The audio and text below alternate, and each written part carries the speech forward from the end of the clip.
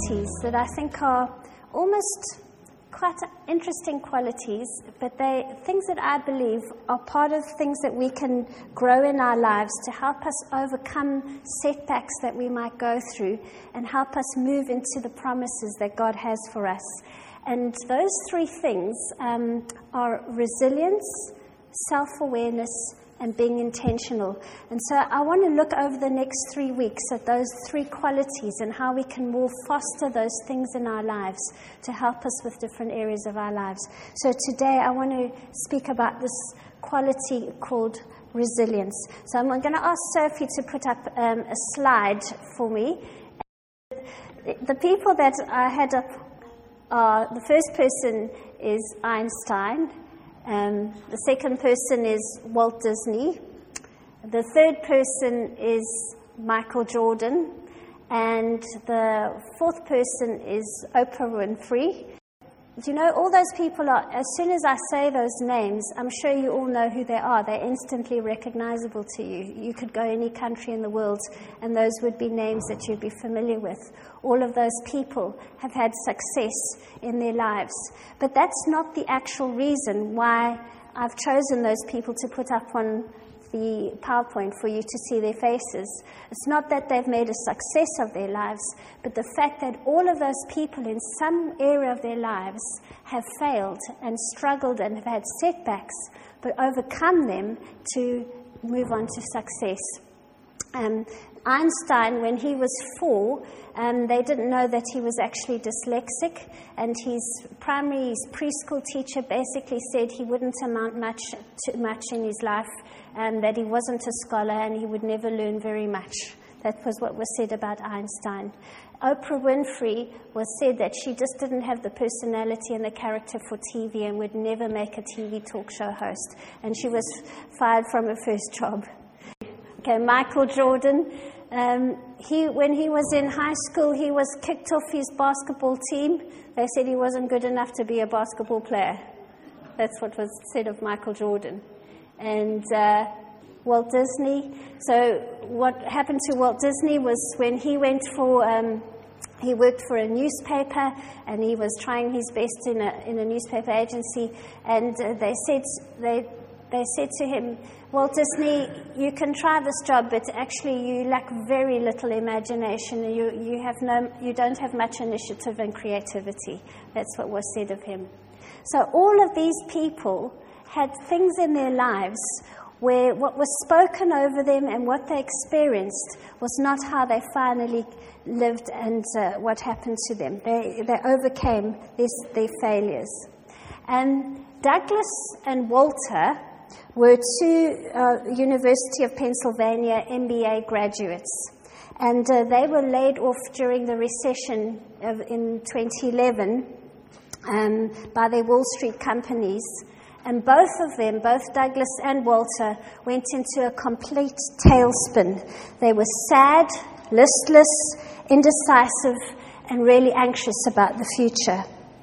And for Douglas, however, that mood was transient, it was temporary. And after 2 weeks, he told himself, it's not you, it's the economy that's going through a bad patch. I'm actually good at what I do, and there will be a market for my skills. He updated his resume, and he sent it to 12 New York firms, all of which rejected him. He then tried 6 companies in Ohio, in his hometown, and eventually he landed a position. Walter, by contrast, just spiraled into hopelessness. I got fired because I can't perform under pressure, he thought. I'm not cut out for finance, and the economy will take years to recover. Even as the market improved, Walter didn't look for another job, and he ended up moving back in with his parents. See, Douglas and Walter stand on opposite ends of a continuum of reactions to failure. The Douglases of the world bounce back after a brief period of disappointment, and within a year, they've grown from the experience they've had. The Walters go from sadness to depression to paralyzing fear about the future. I can think of a Douglas and Walter duo in the Bible.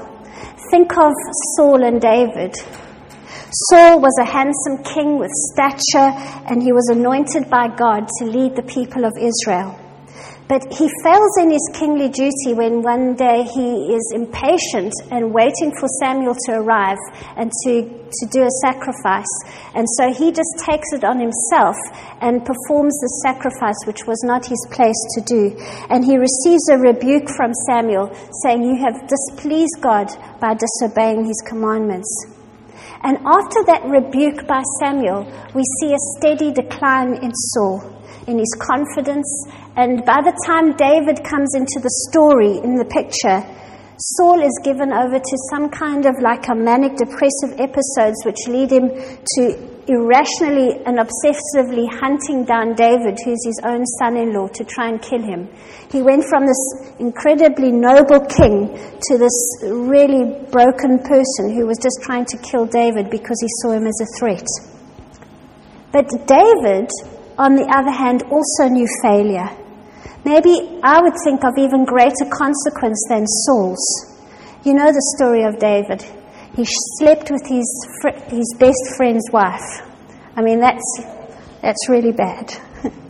And then he set up his friend's death to avoid his friend finding out what a scumbag he'd been.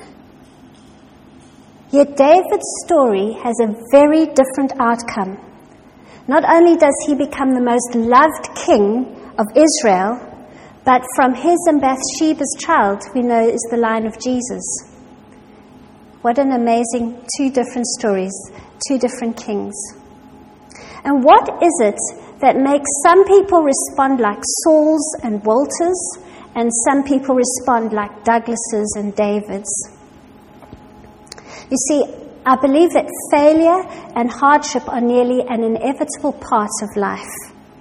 Everyone will experience failure, disappointment, and maybe trauma sometime in their lives. And what I want to speak about today is that ineffable quality called resilience, which allows us that even though we get knocked down by life, that actually we can come back stronger than ever. And rather than letting failure overcome us and drain our resolve, we find ways to rise from the ashes. You see, I believe that we can choose how we respond to our weaknesses or our setbacks or the traumas that might afflict us. We can allow them to define us as worthless or insignificant, or we can see them as opportunities or doors to make changes and address things in our lives that could be different. I think that resilience or grit is that quality in us that helps us overcome and pick ourselves up again. And I'm sure, and I know all of you have it. The Apostle James put it this way. James 1 verse 2 to 4. He says, "Consider it pure joy, my brothers and sisters, whenever you face trials of many kinds, because you know that the testing of your faith produces perseverance. Let perseverance finish its work so that you may become mature and complete, not lacking anything." You see, facing hard things, whether they may be in our past or daily struggles that we have to deal with, that's a very real thing. But James is saying that we can look at these things as negatives, or we can see them as the way in which we develop staying power and grit and become mature in our character and in our faith. It depends how you see things. And resilience is the process of adapting well in the face of adversity, trauma, tragedy, and threats of significant stress in our lives, such as family and relational problems, serious health problems, or workplace and financial stresses. It means bouncing back from difficult experiences. Because even if I have to look at it in a human level, if I go and do some research into what psychologists have found, they say that actually resilience is ordinary. Resilience is the norm. Most people bounce back. It's not extraordinary. We do that. And you have to think of examples like the bombing, the September the 11th bombing, how those people that went through all of that trauma, they have rebuilt their lives. You would think that that would devastate you completely. Think of families that had to go through the Second World War and concentration camps, how they actually were able to rebuild their lives. It's an amazing thing. Think of these people that are refugees fleeing Syria across Europe. There's something in them that keeps them going. There's something that wants to rebuild their lives. There's a thing called resilience. It's something that God has put in people. I read another study of a study on children that had alcoholic parents. And so often we think that the traumas of our childhood could actually impede us and actually cause us to be worse off. But they did the study and they said all of those children, and they saw them in 3 categories. They all went through very difficult emotional things that they had to work through, obviously. But they saw that some of them actually resolved quite at a young age to be different to their parents, and they lived in a different life. And some of them actually went and they actually became a little bit, they had behavioral issues, and they acted out, and they really didn't comply with what was expected of them. But later on, in their 30s and 40s, they pulled their lives together because they knew what they wanted. They had a resilience despite the setbacks of their childhood. You see, being resilient doesn't mean that you don't experience difficulty or distress, because emotional pain and sadness are common in people who suffered major adversity or trauma in their lives. In fact, the road to resilience is often has considerable emotional distress. Resilience is not a quality that people either have or don't have. It's not something you're kind of born with. I have resilience and you don't have resilience. It involves behaviors, thoughts, and actions that can be learned. And as we open our hearts to the Holy Spirit, He binds our brokenheartedness and He restores us with His comfort and His peace. The writer to the Hebrews, in speaking about how God uses hardship as training in our lives, he says, "No discipline seems pleasant at the time, but painful.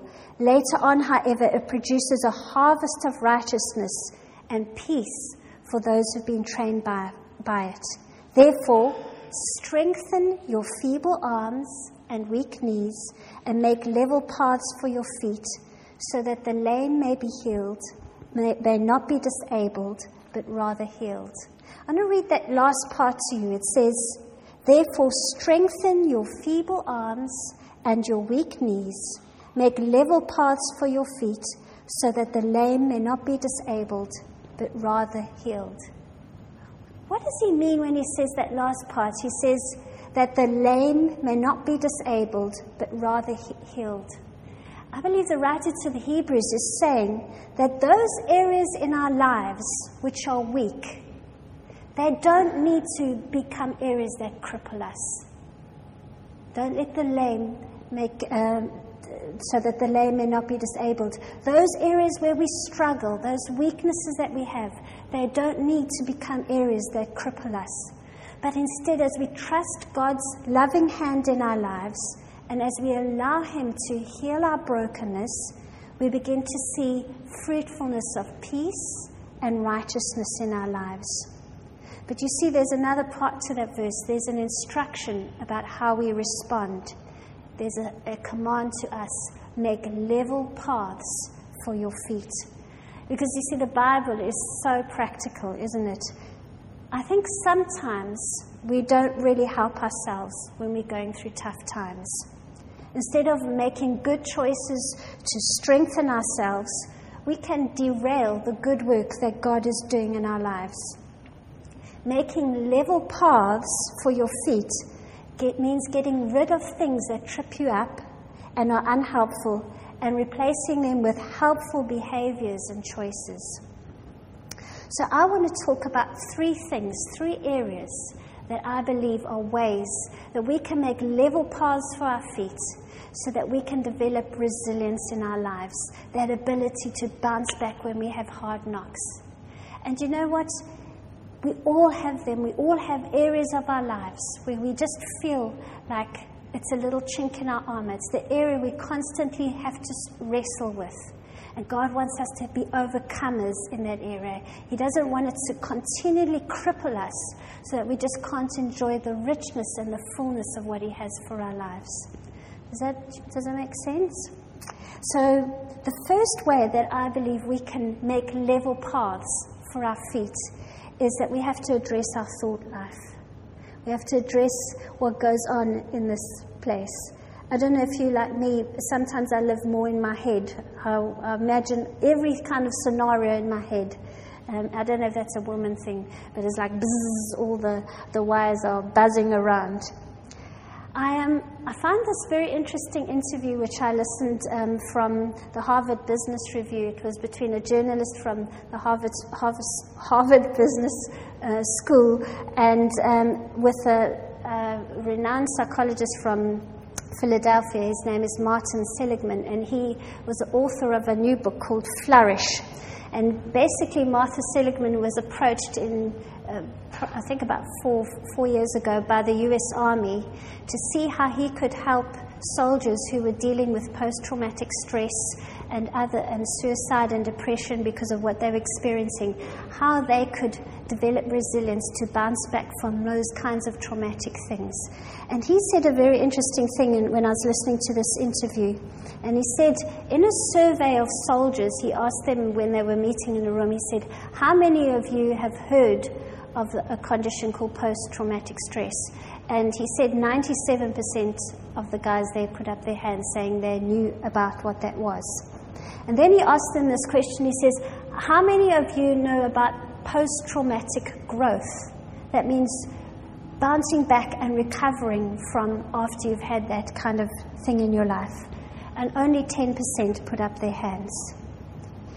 And Seligman said this very interesting thing in the interview. He said that so often what we focus on and see as this is our lot in life, I have this condition, I'm really struggling, it feeds into a negativity that is the way my life will always be.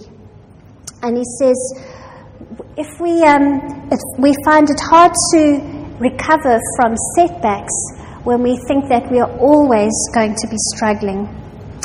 And very often the human reaction to extreme trauma, and I can only imagine what soldiers may go through, is often those things of anxiety, depression, suicide, and post-traumatic stress disorder.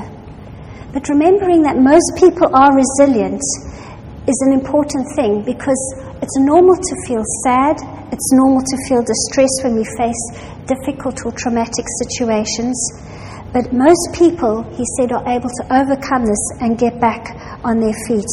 And he said the fact that they knew that was a potential, that could happen, transformed how they thought about the symptoms that they were dealing with. About 2 years ago, when I was going through a personal time of burnout, I was at the end of myself. I had very little reserves emotionally and was just hanging on and coping in my life.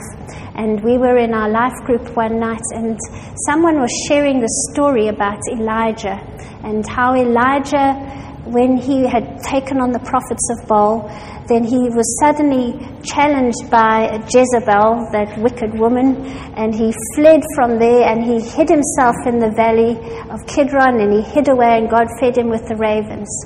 And I felt in many ways when I was going through that time like I was in that valley. It was a barren place. It was really felt like God was just feeding me by the ravens plus little bits to keep me going. And I don't know if I'm sure many of you have been in a valley of Kidron place in your life. It's not a nice place. And because it was such an overwhelming time, I thought that was where I thought, this is my life now. I'm actually just surviving. I'm just going from day to day, getting up in the morning, and that's all I can cope with. But when they shared this story in Life Group. The person who shared it then said, but then it said, Elijah got up and he left the valley. And you know what? Something just dropped into my spirit. Elijah got up and he left the valley. And I want to encourage you this morning. I want to say that you will leave the valley, because that is what God has for you. This valley is a temporary place, and God has got so much to take you into. The emotional pain you may be experiencing is a normal response to an overwhelming experience, but it's not your identity. And we have to learn to separate our identity from our experiences. They don't define you as a person, but they can be doors to new good choices in your life. And through that difficult time, I learned to take care of my emotional and my mental well-being, and I learned to put in boundaries in terms of work-life balance. All of those things, those were good things, and I learned to have compassion for people who are going through hard times. God helps us grow through those different things that we go through. Philippians 1 verse 3 to 6 says, I thank my God every time I think of you. In all my prayers for all of you, I always pray with joy because of your partnership in the gospel from the first day until now, being confident of this, that he who began a good work in you will carry it on to completion until the day of Christ Jesus. You see, we can so define ourselves by the symptoms and the consequences of difficulties that when we feel sad, when we feel down, we think things will never change. But Paul spoke hope over the Philippians. In the midst of their struggles, he was saying, God is at work in your lives. It started with his saving grace to take you out of the kingdom of darkness and to bring you into his kingdom of light. And it's continuing with his sanctifying grace as he changes you and transforms you more and more to become in the image of his Son, Jesus. You see, you and I are a work in progress. And that work is getting better and better all the time as he works and makes us more like Christ. I think that if we think that we are not changing, if we think that our circumstances have defined us forever, we don't really know the power of Christ that lives within us. Paul said it's the same power that raised Christ from the dead is at work in you and in me. We don't really know the power of Christ that abides in us. We are not just blobs of flesh walking around. We have the power of the living God within us.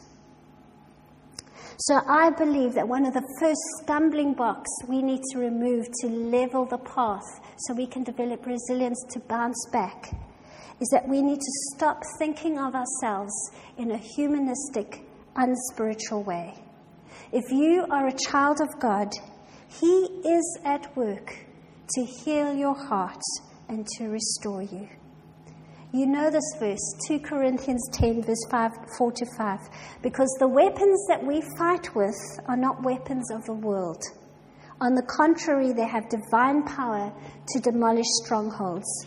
We demolish arguments and every pretension that sets itself up against the knowledge of God.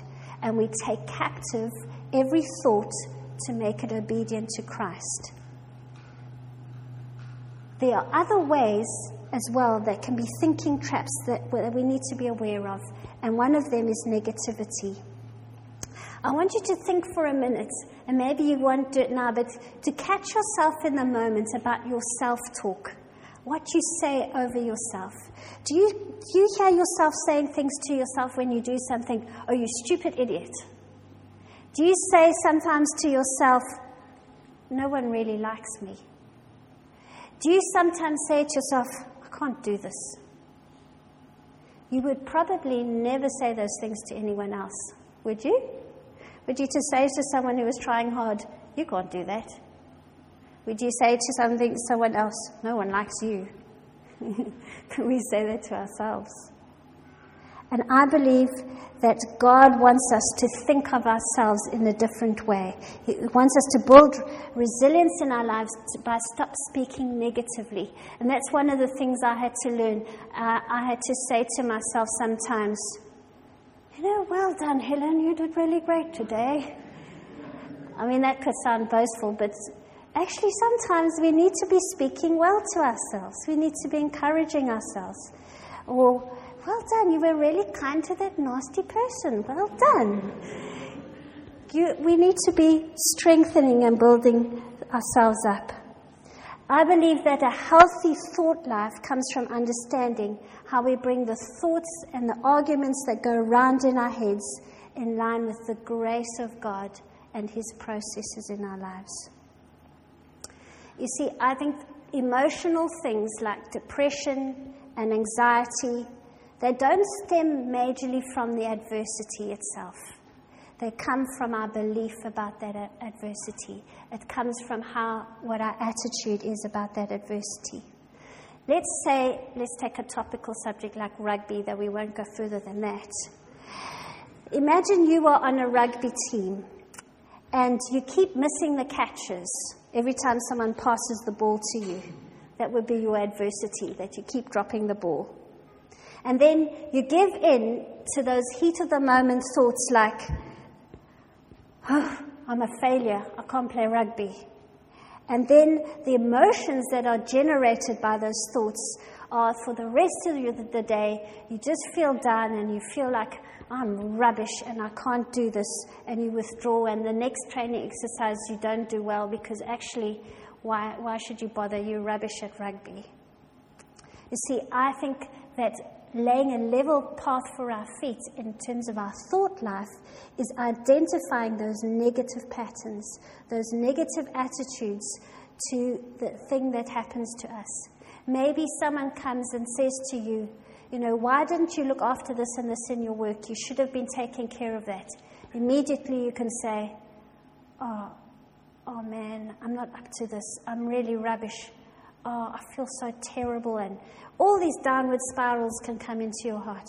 Or else you can say, oh yeah, I did mess up. I should have taken care of that. I better put it right. I'm going to fix it up. It's a very, very different attitude, how we can catch ourselves in the moment. That's one of the ways that we can make level paths for our feet, thinking differently. I want to say the second area that we need to make level paths for our feet is that we need to surround ourselves with loving, supportive people. I read a story, and I'm sure this is not uncommon for people who have come from places like South Africa and different countries where there's much violence, although this story happened in the States. But there was a lady called Ebor, and she was abducted when she was getting her shopping, and had a terrible thing happen where she was thrown out of her car off a bridge into a river. Terrible, traumatic experience. And it's very interesting. She said in an interview that after her abduction, she said her resilience grew because she was surrounded by caring people. Beginning within 5 minutes of her escape, Ebor crawled up a rocky riverbank, and a truck driver picked her up, took her to a nearby convenience store, and bought her a cup of tea. And the police, when they arrived, they were sympathetic and patient. And the doctor at the hospital, she says, treated her like a daughter. And a close friend took her in for a time, and her family offered her reassurance and emotional support. I believe that resilience to bounce back after traumatic events or emotional stresses in our lives comes when we surround ourselves with those who will love us and encourage us, and especially when we feel at the end of ourselves, people who won't judge us. And so often when people experience difficulties, it presents this fork in the road, doesn't it, in how we're going to choose to cope with the things that have happened in our lives.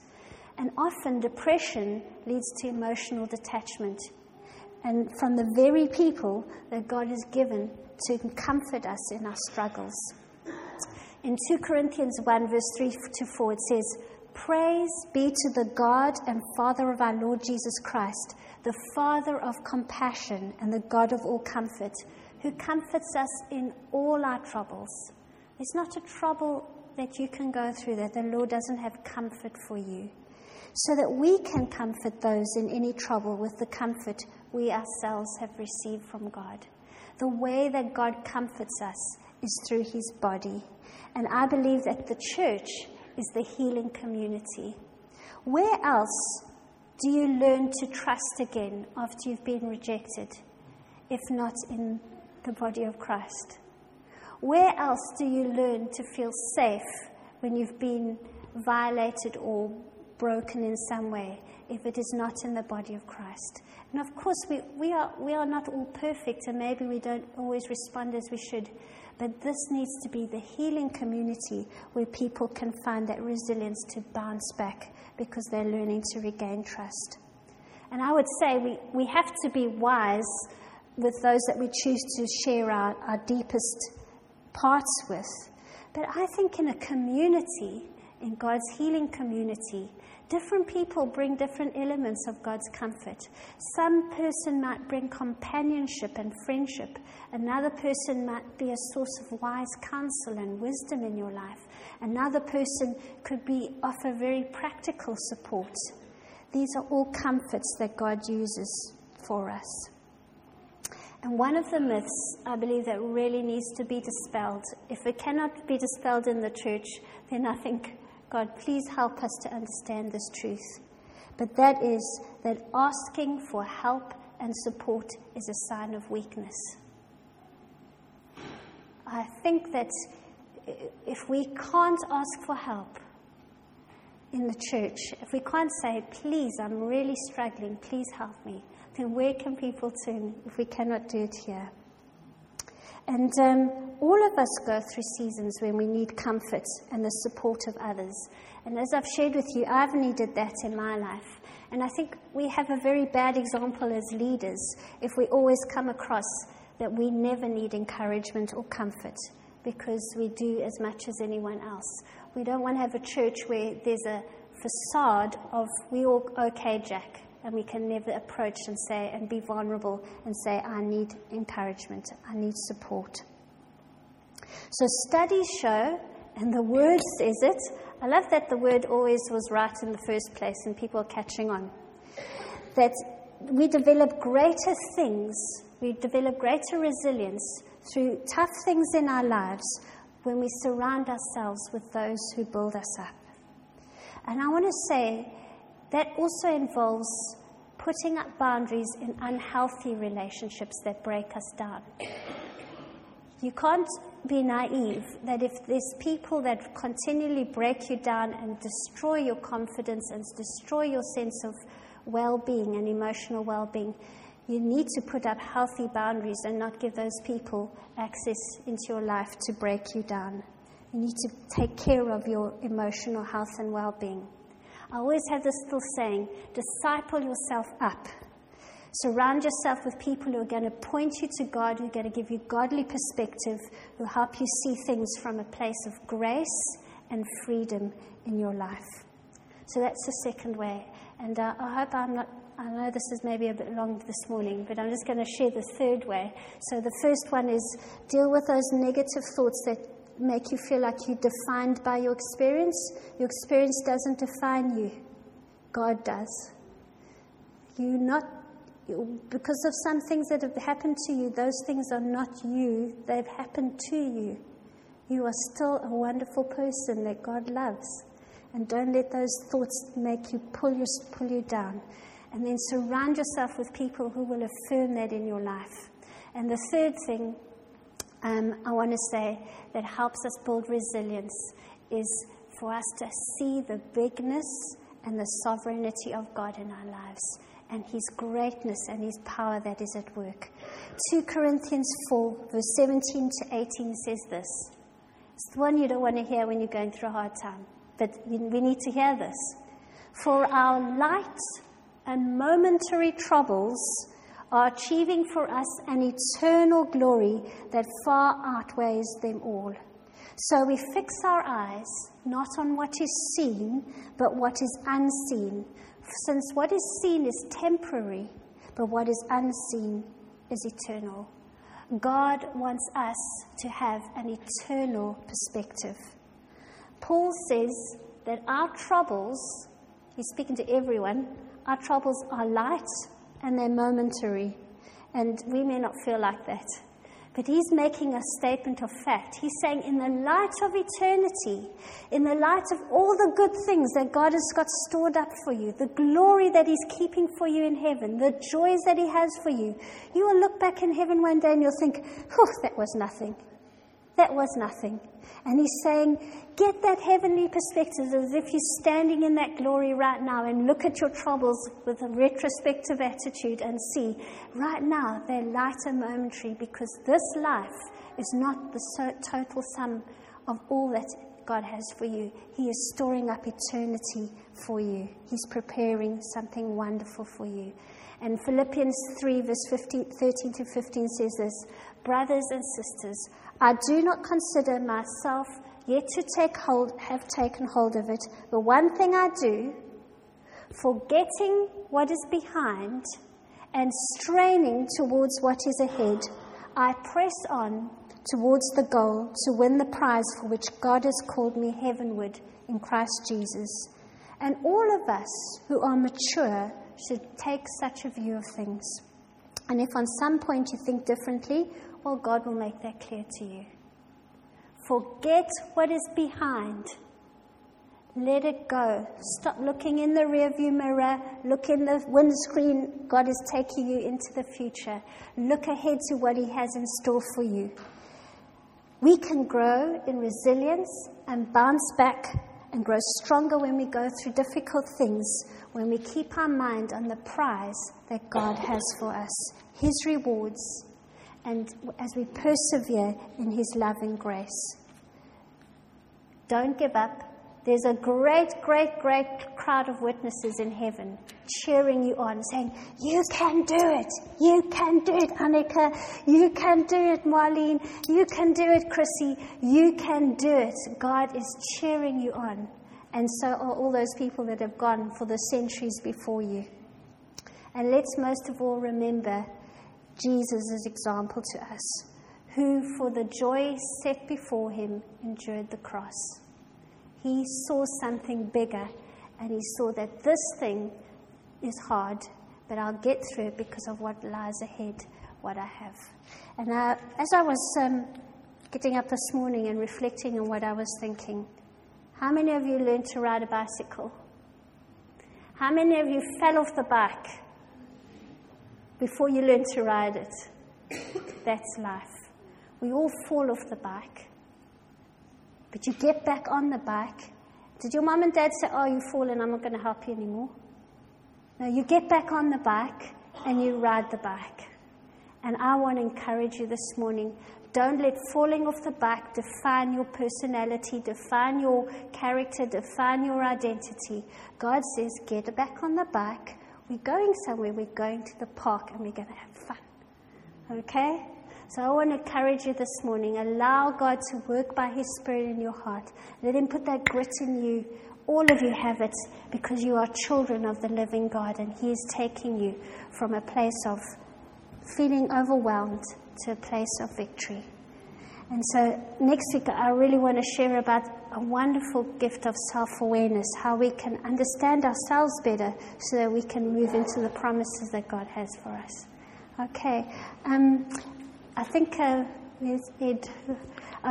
So we thought we'd do some, maybe break with communion now. I don't know, maybe you want some prayer in terms of some of the things I've shared this morning. Maybe you are really feeling like there's an area that you need breakthrough.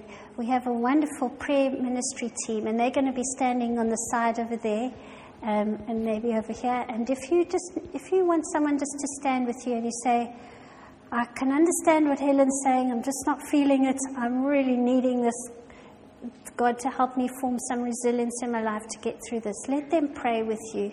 Remember, surround yourself with caring people who will help you. You can't do this on your own because God has put us in community.